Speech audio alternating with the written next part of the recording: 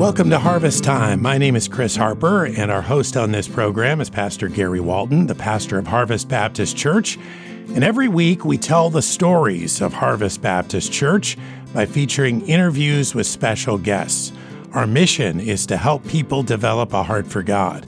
This Sunday at church, we'll be focusing on prayer from James chapter 5. I'll talk to Pastor Walton about that in a moment. And today I also want to welcome Dave and Annie Schultz to the program. So Pastor Gary, Dave and Annie, welcome today. Thanks, Chris. It's good to have Dave and Annie with us in the studio today. Welcome to KHMG. Thank you. Chris, we're looking forward to the services this Sunday. We're going to be talking about prayer out of James chapter 5. And towards the end of the chapter, which is actually the end of the book, in verse 16, James gives us this challenge to confess our faults one to another and pray. And then he says, the effectual, fervent prayer of a righteous man avails much. And in the illustration that he gives to follow, he talks about Elijah and how God used Elijah, really fueled by prayer. Our burden as a church for our ministry, but even for us individually, is understanding that we can go through lots of efforts on a human scale, but if we are not fueled by the power of prayer, then we really are doing things for nothing. And so we want prayer to be a significant part of our ministry and a significant part of our personal lives. We've had the opportunity to address some of these bigger issues that we focus on as a church, and that's been a great opportunity to just refocus and rethink. If you've been a member of our church or attended our church for a long time, these are things we've heard for a long time, but it's a moment to step back and refocus. And then if you're new at the church, it's helpful too, because you begin to get a sense of where our church is coming from. And so is this one of those in the series, Pastor? It is. We've been calling these the big rocks of ministry, and sort of the analogy that we've used that if you don't put the big rocks in first, then you have a hard time getting them in. And so we've talked about a number of significant things for us, and this is concluding that sort of big rock series. We'll talk about discipleship, which is another significant part, but in some ways, this puts the picture around the whole thing. No matter how many efforts we try to make in ministry or in our personal lives, they have to be fueled by prayer. As I began these topics, I wondered if we would start with prayer or end with it, and determined that maybe ending it would be the best, just communicating along the idea that all of these things have to be founded on God's working through us, and He asks us to pray. One of the other opportunities we've had over the past couple of weeks, because we've been thinking about Orphan Sunday last week, and get an opportunity to focus on a similar idea this week with Dave and Annie Schultz. And so, Pastor, why don't you introduce them today as well? Yeah, it's really great for us to have Dave and Annie with us. And I'm anxious to introduce them to you. Dave and Annie, you have been on Guam for about how long? And then tell us how you got here and your connections at Harvest. So we've been here 2.5 years. We got here June 2016. I'm in the Navy, so do construction management for the Naval Facilities Command. So we're out here doing construction for the next 9 months or so before we head out.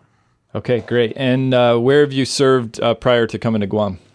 My first duty station was in Port Hueneme, California. Was there for about 2 years, and then went down to San Diego for 3 years, where Annie was already stationed. She's previously in the military, no longer. And Annie, you were saying you guys were married about 7.5 years ago? Yes, we graduated from the Naval Academy in May of 2011, and we were married in June. And we spent the first 2 years of our marriage living separately. He lived north of LA, and I lived down in San Diego. And he deployed during that time, and I worked anywhere from 16 to 24-hour days. Mm-hmm. So it was just a very busy part of our marriage. And then we both transferred commands 2 years later, and we ended up moving in together just in time to celebrate our second anniversary. Yeah. And you arrived on Guam. And tell us a little bit about how God connected you here at Harvest Baptist Church. Annie's the researcher in our family, so she listed up a couple of churches to check out. And the very first Sunday we were here, I think we flew in on a Thursday or a Friday, and then came to Harvest on Sunday.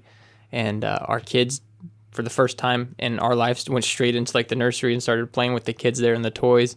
So we just kind of backed away slowly and then went into the service. And Pastor Heron at the time, we kind of, if it wasn't heresy, we were going to stick around. And it turned out he was an excellent pastor. And right in the middle of the Romans series, so preaching straight out of the Bible was awesome. So we've been here ever since. That's great. I didn't ask you about this earlier, but why don't you tell us a little bit about your spiritual story? How did you come to become a believer in Jesus? Did you grow up in church, or how did God do that, bring you along in your spiritual life? Yeah, we both grew up in church, kind of different stories, but I was raised Lutheran my whole life. My mom's dad was a Lutheran pastor, so we just grew up in the church. So I don't have that road to Damascus story by any means, but definitely in the last decade matured significantly as a Christian, as opposed to just that kindergarten level of I'm a sinner, Jesus saved me, and I'm not going to go to hell now. And then definitely had much more of a relationship built over the last decade or so. Great. Nanny, what's your story? Similar to David, I was raised in a Christian home and attended Christian schools my entire life until I got to college. I learned about the gospel from my parents and my older sisters, and I have grown a lot with David over the past decade. We started out going to the chapel together at the academy every Sunday, and then from there we moved into a church in town that we felt that we'd be able to grow at, and then moved to a different church in San Diego, and then finally found Harvest together out here in Guam. Well, you guys have been such a sweet part of the church family. We've enjoyed your family very much, and just your faithfulness to God and your desire to serve Him. It's a great testimony of God's work in your life, and we're thankful for that. Why don't you tell us a little bit about your own family, your children? Okay, we have a 5-year-old son, Jack, and a 3-year-old daughter, Riley, and a 22-month-old son, Levi, and we have our 4th child due in March.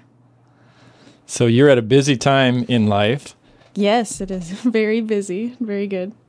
Which is interesting because we want to talk about foster care. Chris was mentioning last Sunday at Harvest was Orphan Sunday, and just talking about the needs for foster parents across the island. I know that you have both, your family has been open to foster children. Is that something that you did before coming to the island, or how did you begin to be burdened for the needs of foster children? We started fostering after we got to Guam, so we hadn't done it before. We both, independently, before we even started dating, had a burden to adopt on both of our hearts. Just something that I've been thinking about since as a teenager even.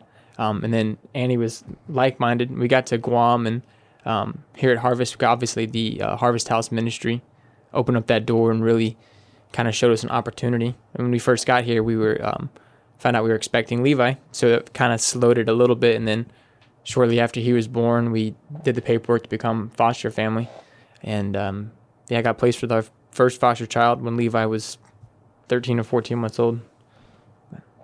So Annie, for both of you, I know that you're both very involved, not only with your own children, but with the foster children as well.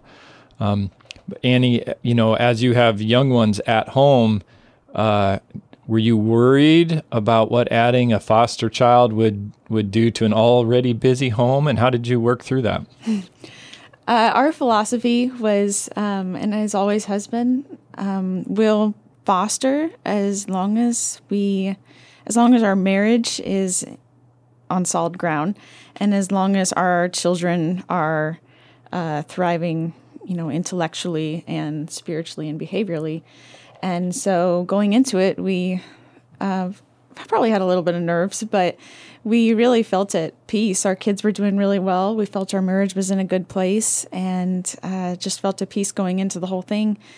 And thankfully, we've been blessed with 3 kids who love other kids, love babies, and there hasn't been any there's definitely been challenges in other areas, but there hasn't been any jealousy since we started fostering 7-8 months ago.